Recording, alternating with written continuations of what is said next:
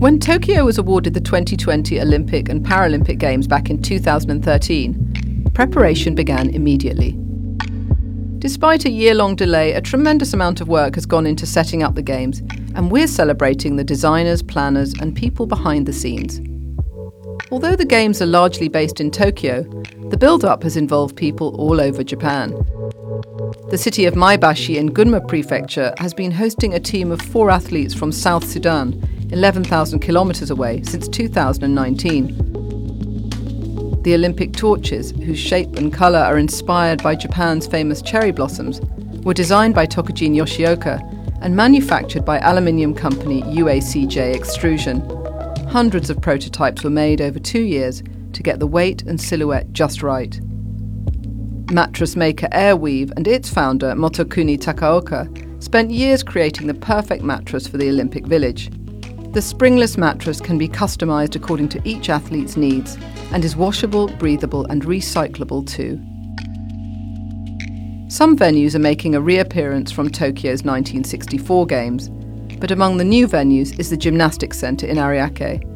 A joint project between Shimizu Corporation and architects Nikken Seke, the team brought in problem-solving architectural engineer Masao Saito, who had worked on Kenzo Tange's stadium for the previous Games. World-famous architect Kengo Kuma worked on the new National Stadium, the main venue for this summer's Games.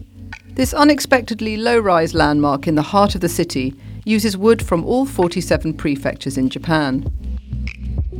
Among the venues outside Tokyo is the Azuma Baseball Stadium in Fukushima, the area that was hit hardest by the Great East Japan earthquake in 2011. The baseball stadium has been upgraded for the occasion, but is still the home ground for a team of young players. The 1964 Games were the first to use sporting pictograms, and Tokyo-based graphic designer Masaaki Hiromura was commissioned to work on a fresh set for 2020.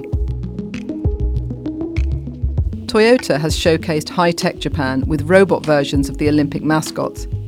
Team leader Tomohisa Moridaira anticipates that robots will play an increasing role in future Olympics.